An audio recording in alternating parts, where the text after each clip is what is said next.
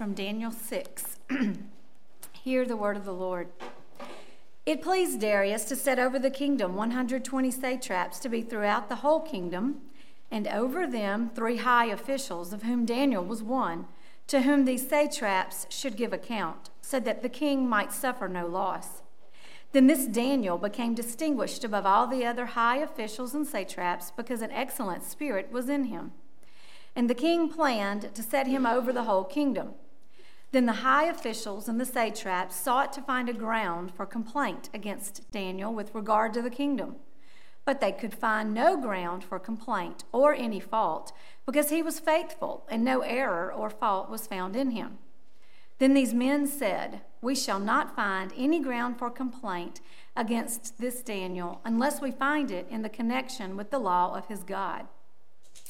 Then these high officials and satraps came by agreement to the king and said to him, "O King Darius, live forever.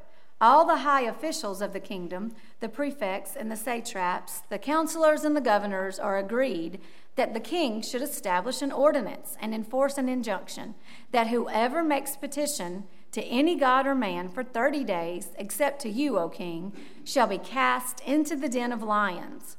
Now, O king, establish the injunction and sign the document so that it cannot be changed, according to the law of the Medes and the Persians, which cannot be revoked." Therefore, King Darius signed the document and injunction. When Daniel knew that the document had been signed, he went to his house, where he had the windows in his upper chamber open toward Jerusalem. He got down on his knees 3 times a day and prayed and gave thanks before his God, as he had done previously. Then these men came by agreement and found Daniel making petition and plea before his God. Then they came near and said before the king concerning the injunction, "O king, did you not sign an injunction that anyone who makes petition to any god or man within 30 days, except to you, O king, shall be cast into the den of lions?"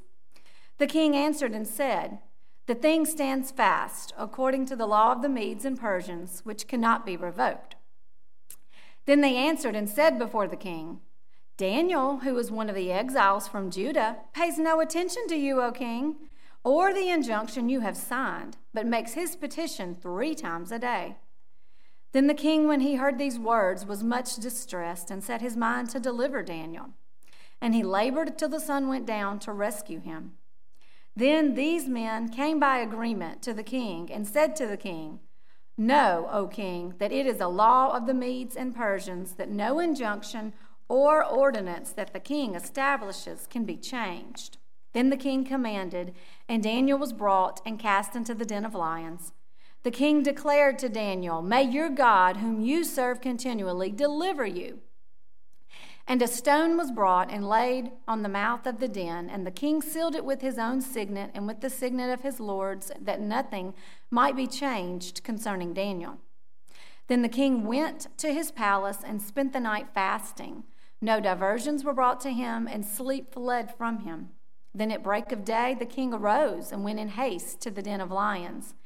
As he came near to the den where Daniel was, he cried out in a tone of anguish.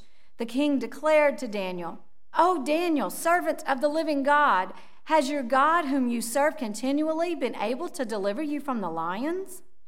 Then Daniel said to the king, "O king, live forever.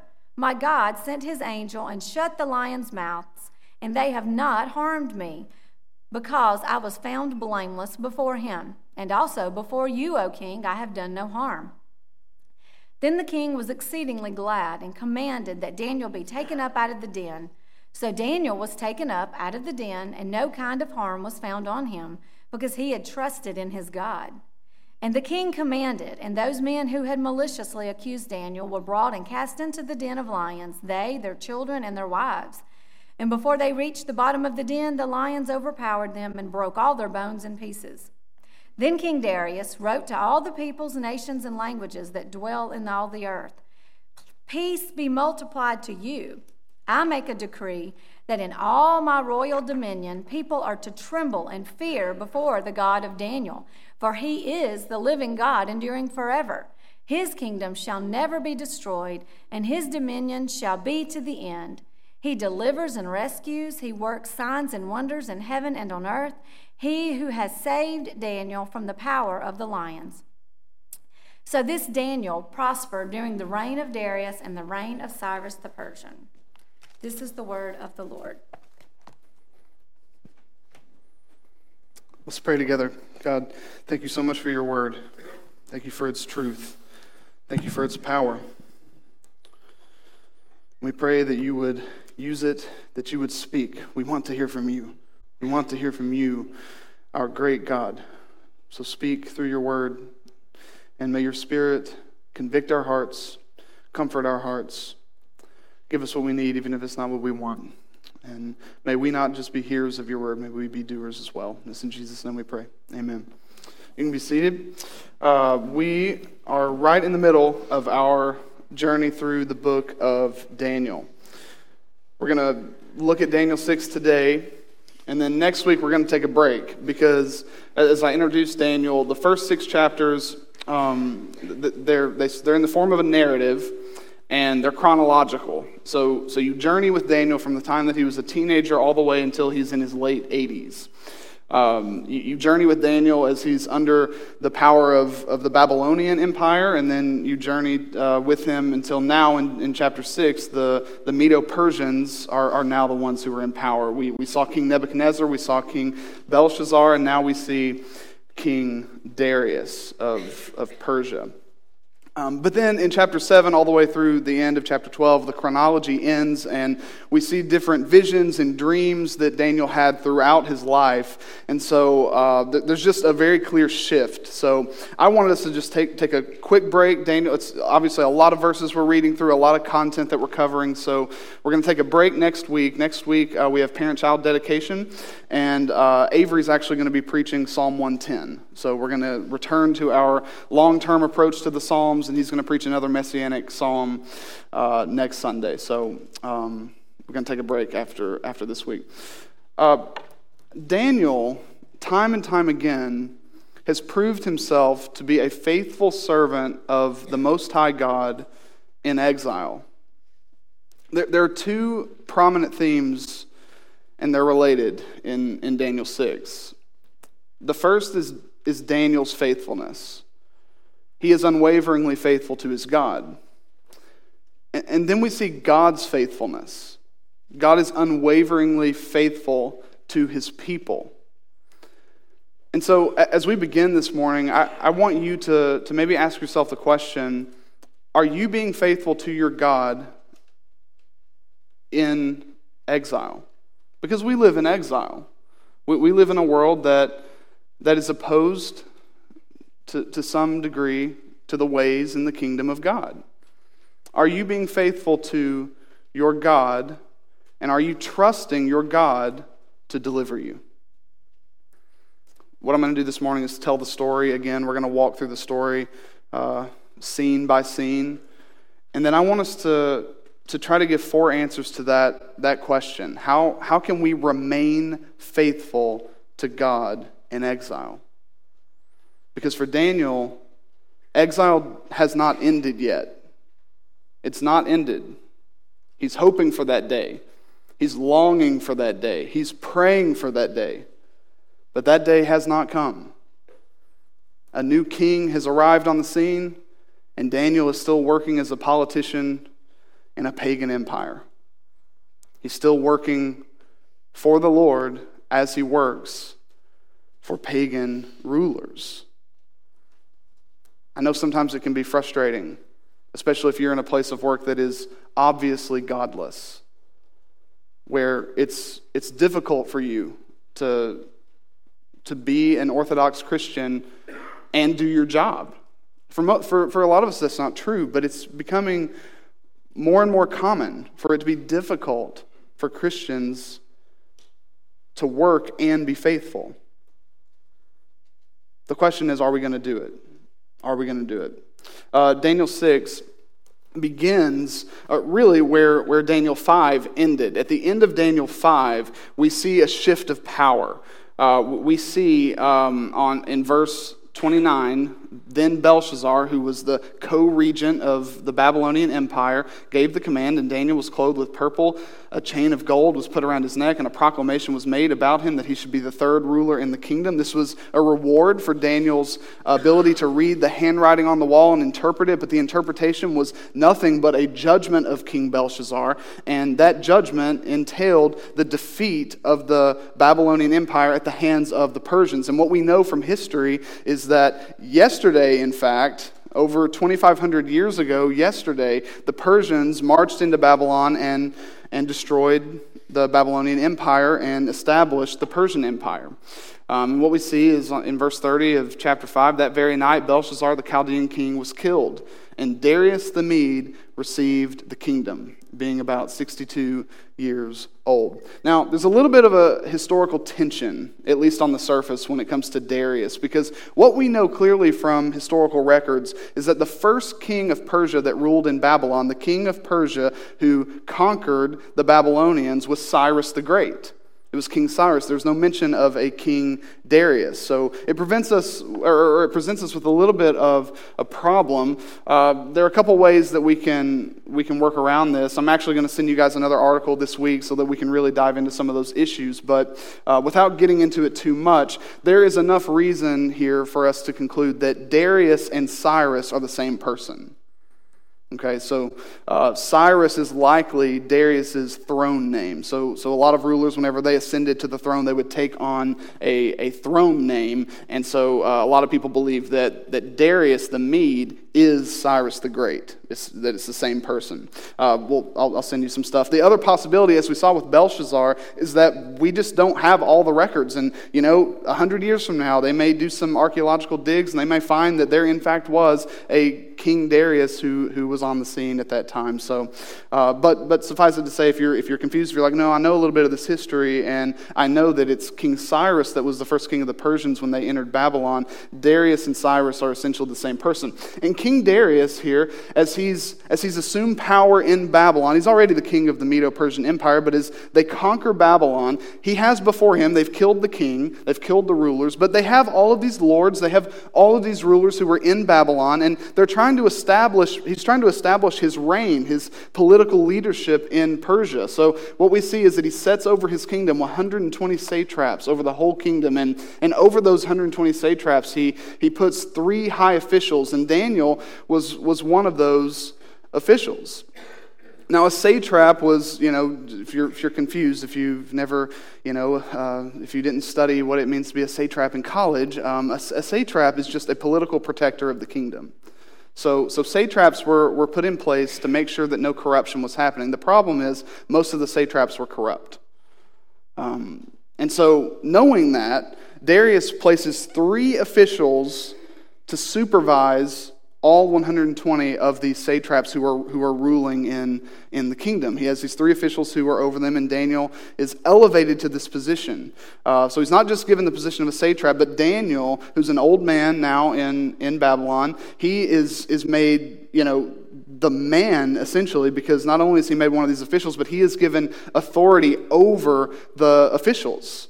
Daniel is one of the most powerful people, not only in Babylon under Nebuchadnezzar and under Belshazzar, but now under Darius. Daniel is still remaining one of the most powerful people in the kingdom. Obviously, Darius deeply trusted Daniel. So as Darius has come in, he's spent some time getting to know Daniel. We don't know exactly how long this was. Typically, kings, whenever they were establishing political leadership, that would happen within the first year of their reign. So it could have been a few months, it could have been a full year, but Darius has gotten to know Daniel. And he sees him as a man of integrity, a man of character, a man that he can trust most of his kingdom with. He places most of the kingdom in Daniel's hands.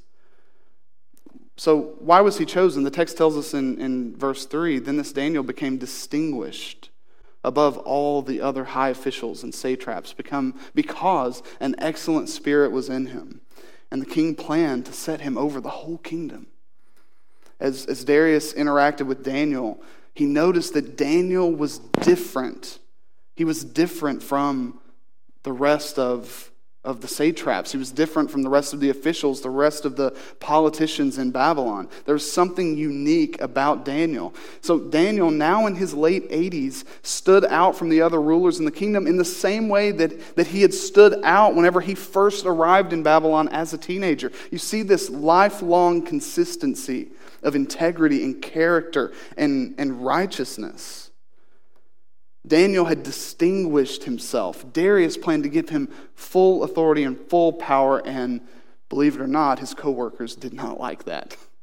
So what we see next is these high officials, these satraps. Verse 4, then the high officials and satraps sought to find a ground for complaint against Daniel with regard to the kingdom.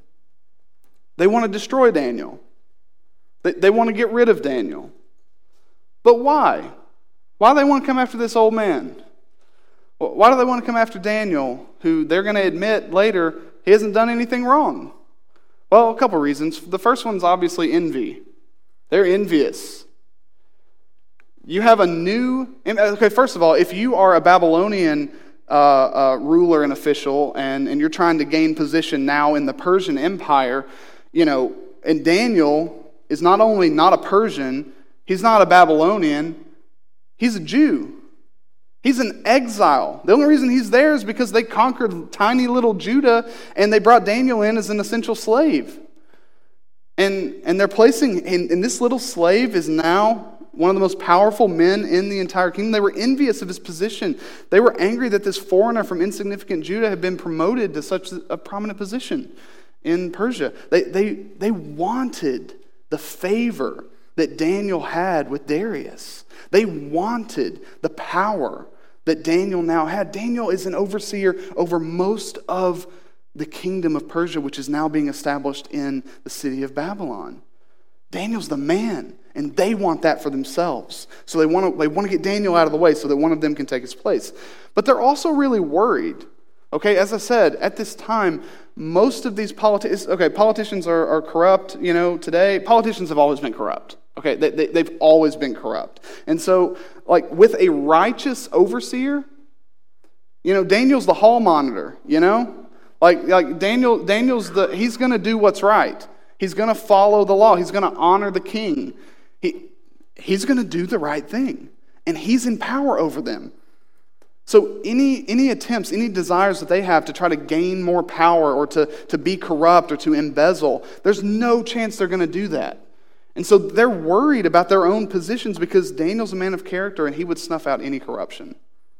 They knew he would do that. You see, the officials, they want rid of Daniel. They want to get him out of the way, but they have a problem. Daniel is holy.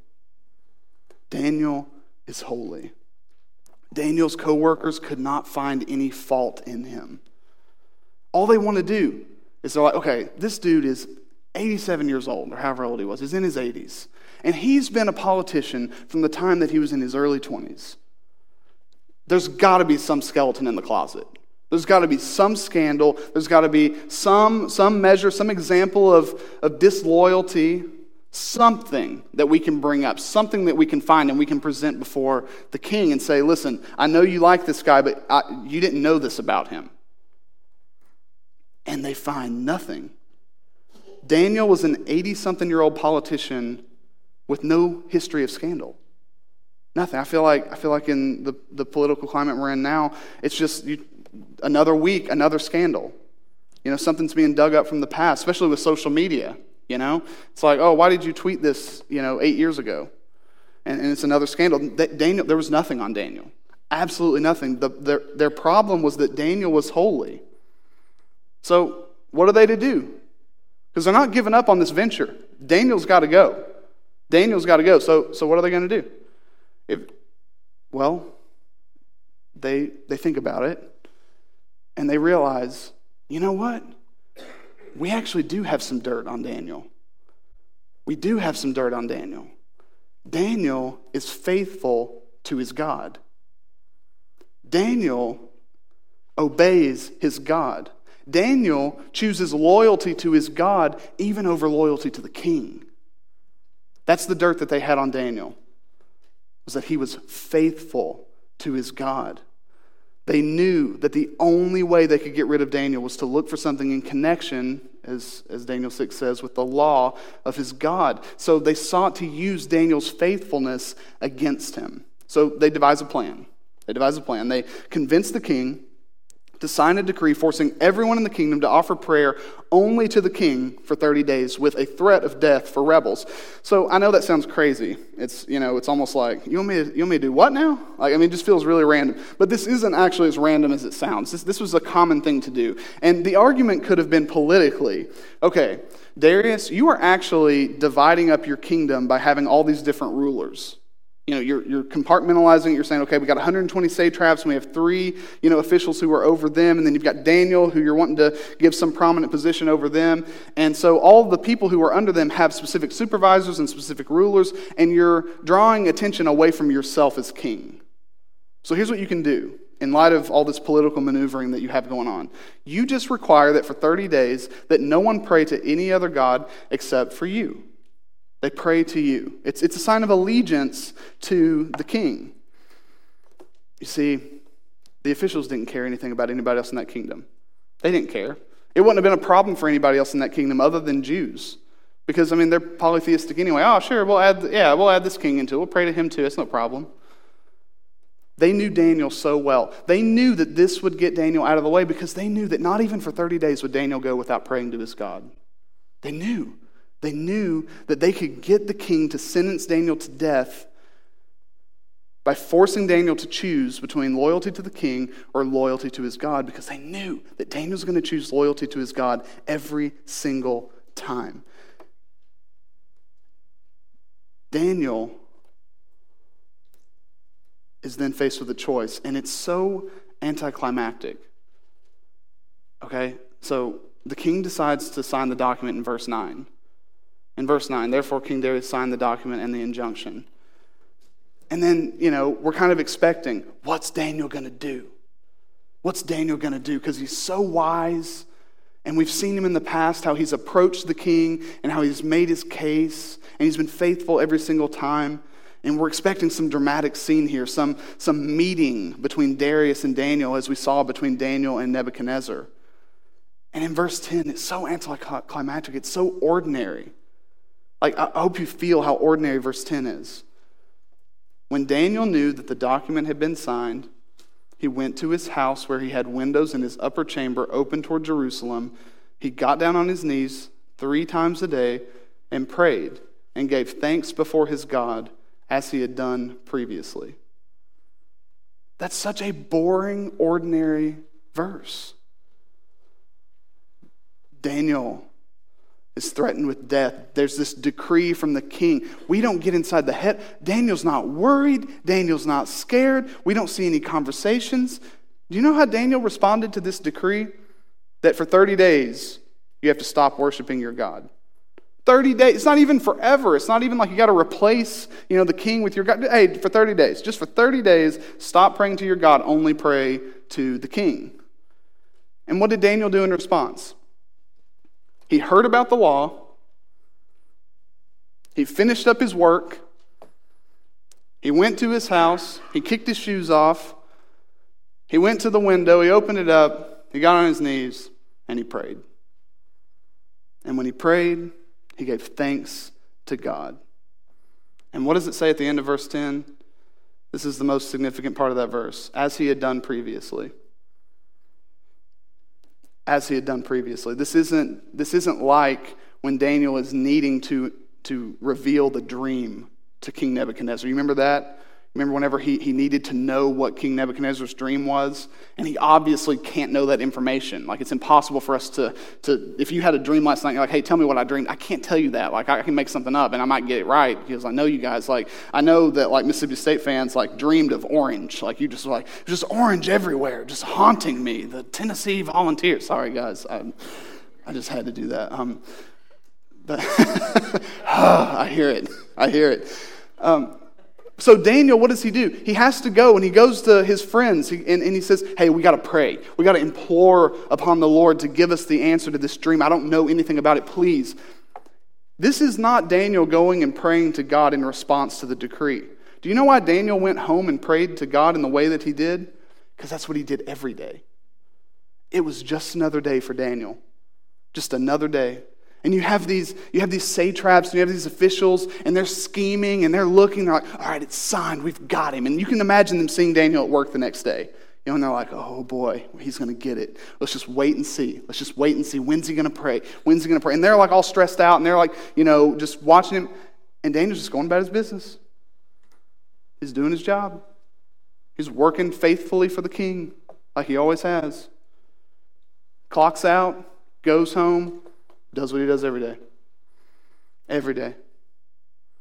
Walk in, go to the window, get on his knees, and he prayed.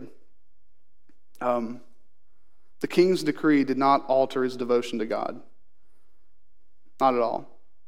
Not even the threat of death could stop Daniel's ordinary obedience. His devotion to God is marked by his discipline, right? It's second nature for Daniel. Well, what do you mean, why am I praying? I do it every day. I do it every day, so I brush my teeth. And if Daniel's like all of us, like, I don't even do that every day. You know what I'm saying? So we don't have any dentists here, so I can say that. But it's what he does. But notice what else? His devotion, even knowing that if he gets caught, he's going to die, is marked with joy. What's he praying for? He gives thanks to his God. We're even given the content of the prayer. You would think that, some of it would have been, God, please protect me, please keep me safe, please thank you. Thank you. His devotion is marked with joy, but his devotion is also marked with this holy rebellion. Daniel's protesting. Now, he's doing what he does every single day, but this king has said, okay, for 30 days you can't do this. He's like, well, I'm rebelling against that. I'm rebelling against this decree. I am loyal. Daniel was loyal to his overseers. Daniel was loyal to the kings that were in power. He was, more so than I think I would be. I would be so tempted to not be loyal to some pagan, evil, ruthless ruler. But Daniel was faithful. He was loyal to the kings who were in power over him. But not when it comes to this decree. He protests. He rebels. Daniel was a man of prayer. No matter what ruler he served, no matter where he lived, no matter who held the power, no matter what rank he held, no matter what his friends or enemies thought of him, no matter how risky his devotion was, nothing and no one could change the communion Daniel shared with his God. No one could change that. He knew God. He loved God. And he spent time with him. And he was going to do it until the day that he died. And he was going to do it even if it was that prayer itself that would be the vehicle of his death. So Daniel remains devoted. Well, the satraps, the high officials, they catch him. They catch him. Of course they do. All they got to do is go to his house. They know Daniel so well. They know he's going to be faithful. They go to his house. There he is. There he is. He's praying. Let's go tell on him. Let's go tell on him. And they go back and they tell the king, hey, remember that law you just signed? Remember that one? The one that can't be changed and the one that says anybody who violates it goes into the lion's den. And Darius, oh, yeah, I remember doing that. Okay, well, Daniel, the exile, Daniel, the Judean, Daniel, the one that you have promoted, that Daniel, the guy that you love, well, he's praying to his God. He's praying to his God. And Darius is heartbroken. It's almost like you can see him, like he's been duped. He's been duped and he feels it. Verse 13. They answered and said before the king, Daniel, who's one of the exiles from Judah, pays no attention to you, O king, or the injunction you have signed, but makes his petition 3 times a day. You see what they added there? They want the king to focus on the loyalty part. It's not just about prayer. It's about loyalty. His loyalty lies with his God. He pays no attention to you, which is not a fair description of Daniel's situation. Daniel does pay attention to the king, just not when it comes to obeying or disobeying his God. Verse 14, then the king, when he heard these words, was much distressed and set his mind to deliver Daniel. He labored till the sun went down to rescue him. He tries to save Daniel. The king, who has all authority in Persia, all authority in the city of Babylon, tries his hardest to come up with a way to save Daniel, and he can't do it. He signed this law, the law of the Medes and the Persians, this law that cannot be revoked, not even by the king himself. And he's distraught over it. He's devastated because he loves Daniel, and he knows that Daniel hasn't done anything deserving of death except for this law that he has created. Darius was devastated. He had been manipulated. But then Darius was hopeful. He does carry out this unchangeable decree. He does carry it out. He carries it out with much hesitation. But he sentences Daniel to death. He sends him to the lion's den. Daniel's hopeful. May your God whom you serve continually deliver you. King Darius is essentially telling Daniel, I can't save you. I want to save you so much, but I can't do it. May your God who you serve, may he save you. May he deliver you. May he do for you what I cannot do for you. And then in verse 17, Daniel's thrown into the lion's den, and a stone was brought and laid on the mouth of the den. And the king sealed it with his own signet and with the signet of his lords, that nothing might be changed concerning Daniel, that nothing might be changed. There's this finality. It's over. Daniel is facing certain death. The lions were hungry. The den was sealed. There was no way out. There was no way to escape. And we see later that when the story is reversed on those satraps and officials and they're actually thrown into the lion's den, what happens to them? They are mauled. They are destroyed immediately. Even before they hit the ground, they are torn to pieces by these lions. That's the situation that Daniel is thrown into. It's certain death. It's certain death. Then the king went to his palace in verse 18, spent the night fasting. No diversions were brought to him, and sleep fled from him. He's not fasting out of religious purposes. He's probably too sick to eat. He's too sick to eat because he knows what's happening inside that den. He knows that his favorite official is being torn limb from limb. Verse 19, at the break of day, the king arose. He went in haste to the den of lions, and he cries out to Daniel. He doesn't cry out because he thinks Daniel's alive. He's grieving. He cries out. He cries out for Daniel. Daniel, servant of the living God, has your God whom you continually serve been able to deliver you from the lions? He's not confident in that cry. He's begging in a sense.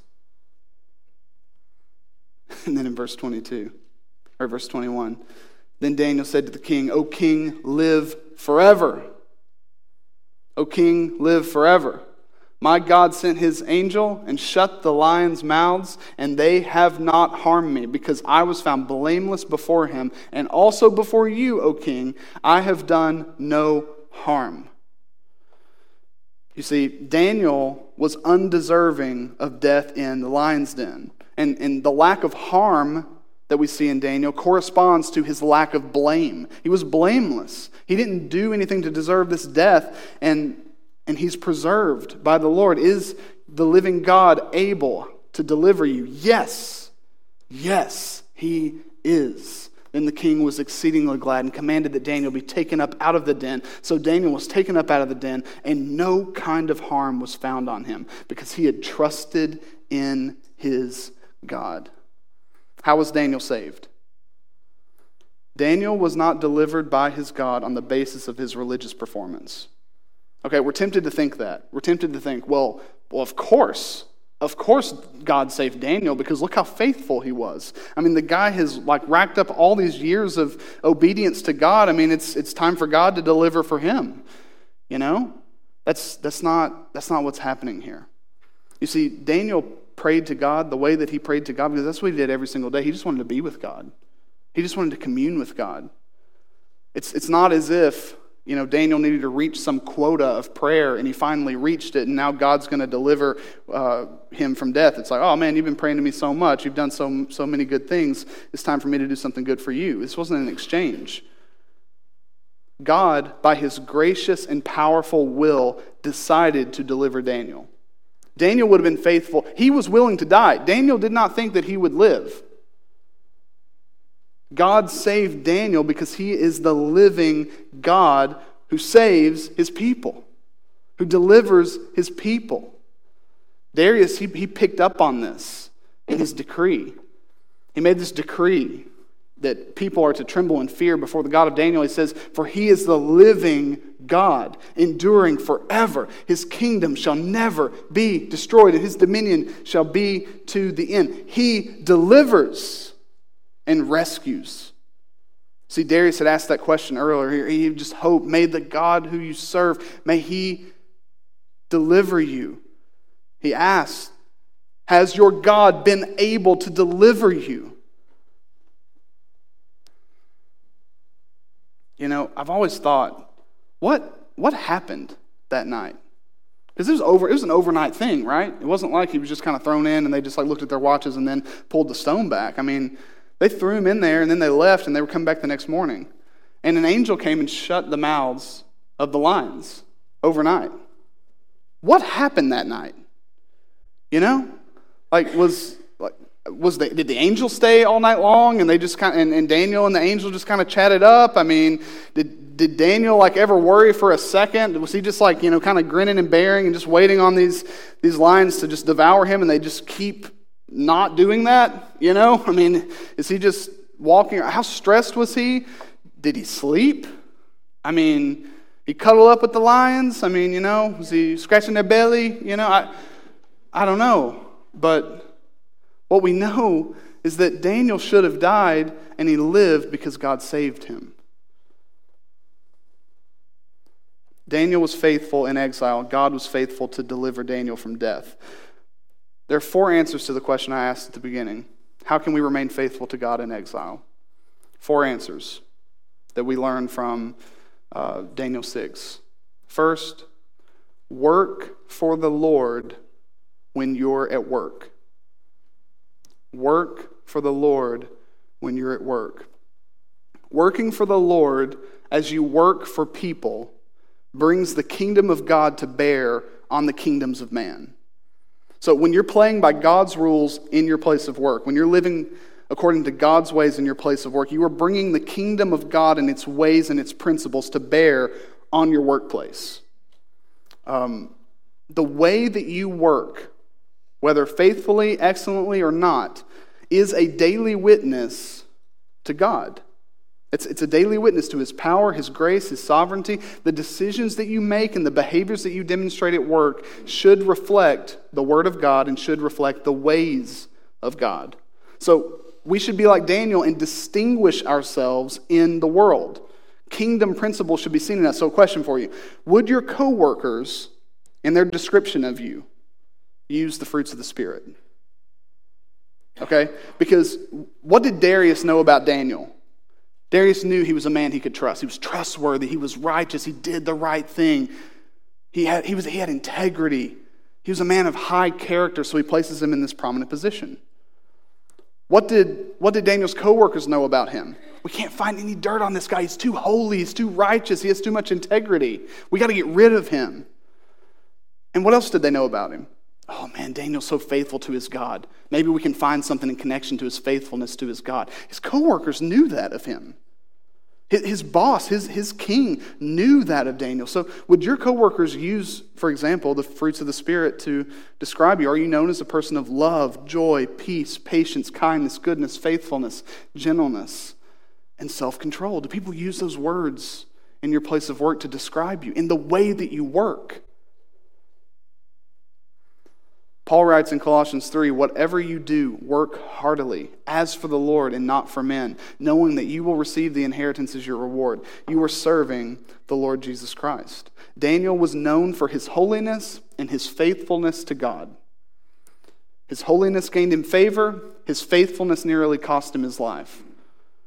How can we be known for our holiness and faithfulness at work? How can we work unto the Lord as we work for man? Okay. 3 suggestions here. First, reject the false dichotomy between secular and sacred work. Reject that. Reject this mindset that sacred work for the Lord is reserved for ministers, is reserved for people in theological institutes, is reserved for church people, church work. And I do secular work because I don't work for the church. Like, you have to eliminate that separation. That is a false dichotomy. You don't have to be a vocational minister to work for the Lord.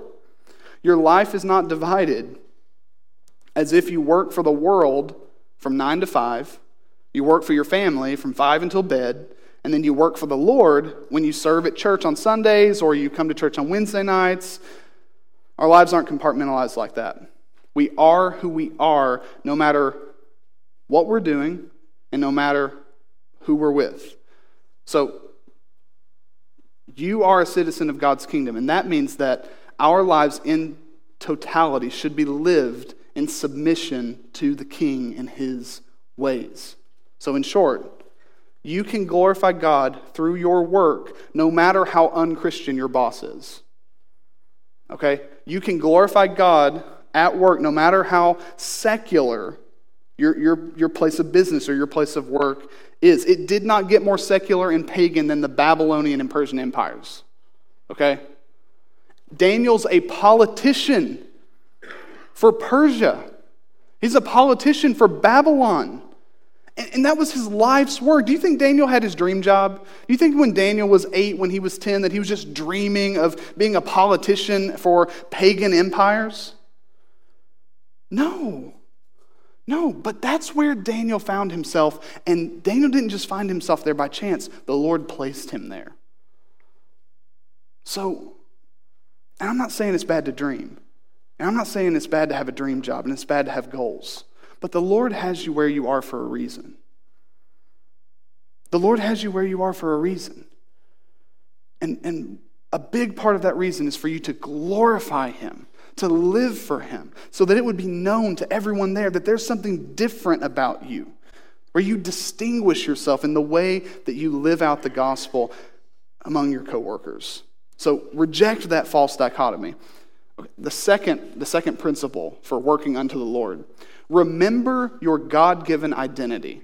Okay, Daniel knew that he was a covenant member of God's people. And so because he knew who he was, he lived first and foremost under the law of God. And then he lived and respected the law of the Persians, the law of the Babylonians as far as he could. But first and foremost, he lived under the law of God because he knew who he was. He proved himself to be a man of character and integrity, not to elevate himself in the kingdom, but because his God demanded it. Daniel's not playing games. He's not just, trying to be righteous and a man of integrity so that he can advance in the kingdom. He's doing that because that's what his God expects of him. So you walk into your place of work every single day as a child of God. You go to work every single day as a kingdom citizen, as an eternal heir of the kingdom of God. You have been set apart by God for God. So work like you believe all of that's true. Okay, so remember your God-given identity. The next thing, look forward to your God-promised future. You ever wonder why Daniel opens his windows and prays toward Jerusalem? Daniel prayed with his windows open toward Jerusalem out of his hope for the fulfillment of God's promise to bring his people back to Jerusalem. He's praying for the end of the exile. So Daniel worked with diligence and integrity in exile for foreign and pagan kings for most of his life. And yet that entire time, decade after decade after decade, he's going home after work, he's opening his window and he's praying to God, longing for the return to the promised land, longing for God to fulfill his promise to his people that they will not be in exile forever, that he will return them home. Daniel had been in exile for 70 to 75 years, yet he never gave up hope. He never gave up hope. His reputation remained consistent from his teenage years through his 80s. When you hope in the glory that is to come, it totally changes your perspective on your work now. The glory that awaits you one day that you should long for and pray for, does not compare to any struggles that you have now to work for a secular employer. So, knowing the hope that is to come, trusting in this God-promised future, you can work for God's glory now, even in the most secular workplace, with excellence and wisdom and courage. So, work unto the Lord. Okay, the second lesson, second connection we can see from Daniel 6. Be confident in the plans and purposes of God. Daniel is unjustly accused and attacked by his co-workers, yet he did not seek to defend himself or his reputation. Did you notice that? Daniel's silent. The only things he's saying are prayers to God. He did not seek to vindicate himself. He coped with these unjust attacks on him with full confidence in the Lord. So the word for us here is that no scheme of man can change God's plans and purposes for your life. Look at all the scheming from the satraps and the officials. And then even King Darius, after he's duped into signing this law, he can't even rescue Daniel from it. It's like, I'm sorry, man. It's unfortunate, but you got to die. That wasn't God's plan for Daniel. That wasn't God's purpose for Daniel. So not even evil, scheming coworkers or, a dopey boss could keep Daniel from walking in the plans and purposes of God. What the officials in Persia intended for evil, God turned for good. And the same is true for you and me. So be confident in the plans and purposes of God. Third, trust in the Lord. Trust in the Lord. Throughout his life, Daniel demonstrated this consistency in his convictions and in his courage. We learn 4 principles about trusting God from Daniel's example here in Daniel 6. Daniel trusted God, and that trust was cultivated through daily habit. We notice that, right? That Daniel was in communion with God. What do you notice about that? That Daniel just instinctively left work, went home, opened the window, got on his knees and prayed. What do we call those? Habits. He's barely even thinking. It's instinctual. It's like when you're driving and you end up, like I'll be driving and I just end up at work and I'm like, man, how did I get here? Like it's almost just second nature. It's just instinctual. You're just because you do it every single day, right? Our habits shape us. Our character or our lack of character, it's forged in this crucible of daily habits. So in one sense, we become what we do. Daniel was a man who by nature trusted God. It was just second nature for Daniel to trust God because that was cultivated. That was cultivated through these daily habits. They create these reflexes. Daniel's reflex to suffering was trust, not worry. His reflex was trust. When you think about reflexes, okay, so this is the difference between me and my wife, Erica. Okay, the difference between me and Erica is I was raised around basketball, baseball, just any kind of ball, and Erica was not. Okay, so that's a big difference. So if you just throw a ball at me and I'm not looking, if you throw a ball at me, my reflex is to try to catch it. I do it it's just second nature. I try to catch it every single time. If you throw a ball at Erica, her reflex is to duck. Okay, she wants out of the way of it. Okay, but she doesn't think about it, and I don't think about it. It's just how we naturally react because of how we were formed as we were growing up. If you want to become a person whose trust in God is second nature, it's a reflex to every situation that you face, you have to develop a habit of spending time with the Lord. Do you actually think that you're going to trust God when you really need Him if you're not spending time with Him? If you're not communing with Him, if you're not praying, if you're not reading your Bible, if you're not spending time with God's people, sharpening one another in community. Trusting God is cultivated through daily habit. But trusting God also anchors your heart to the promises of God. And I'm not going to mention much about it because we already talked about it. But Daniel's heart was tethered, connected to the promises of God. So when you're trusting in God, you're trusting in His promises that He has laid out for you in His Word, and it anchors your heart to them.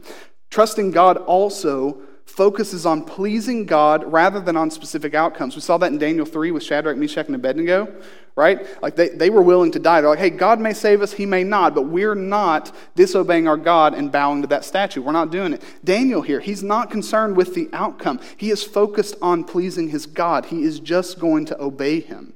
So trusting God is independent of outcomes. We trust God's power to deliver us, but we also trust his grace to sustain us if he doesn't deliver us out of a situation. We trust his wisdom that he knows best, and we trust that to lose everything, but to have communion with God is gain. Finally, trusting God prepares you to live with conviction and courage. As we've said, our culture is continuing to shift in a post-Christian direction. Orthodox Christianity, it's becoming not only unpopular, but threatening to the moral revolution that we're seeing. So, will we have the courage to stand in our convictions? You may one day be faced with a choice. Cave on a conviction or lose your job. You may be faced with that. Will you be ready to respond with conviction and courage? You won't if you're not trusting the Lord. Daniel was sentenced to death for praying to his God, and he didn't deny it. He didn't fight it. He went to his death. He didn't conform. How was he able to do that? He trusted God. He trusted God. So trust in the Lord so that you'll be prepared to suffer for his sake if necessary. The last thing we see in Daniel, though, is the most important thing.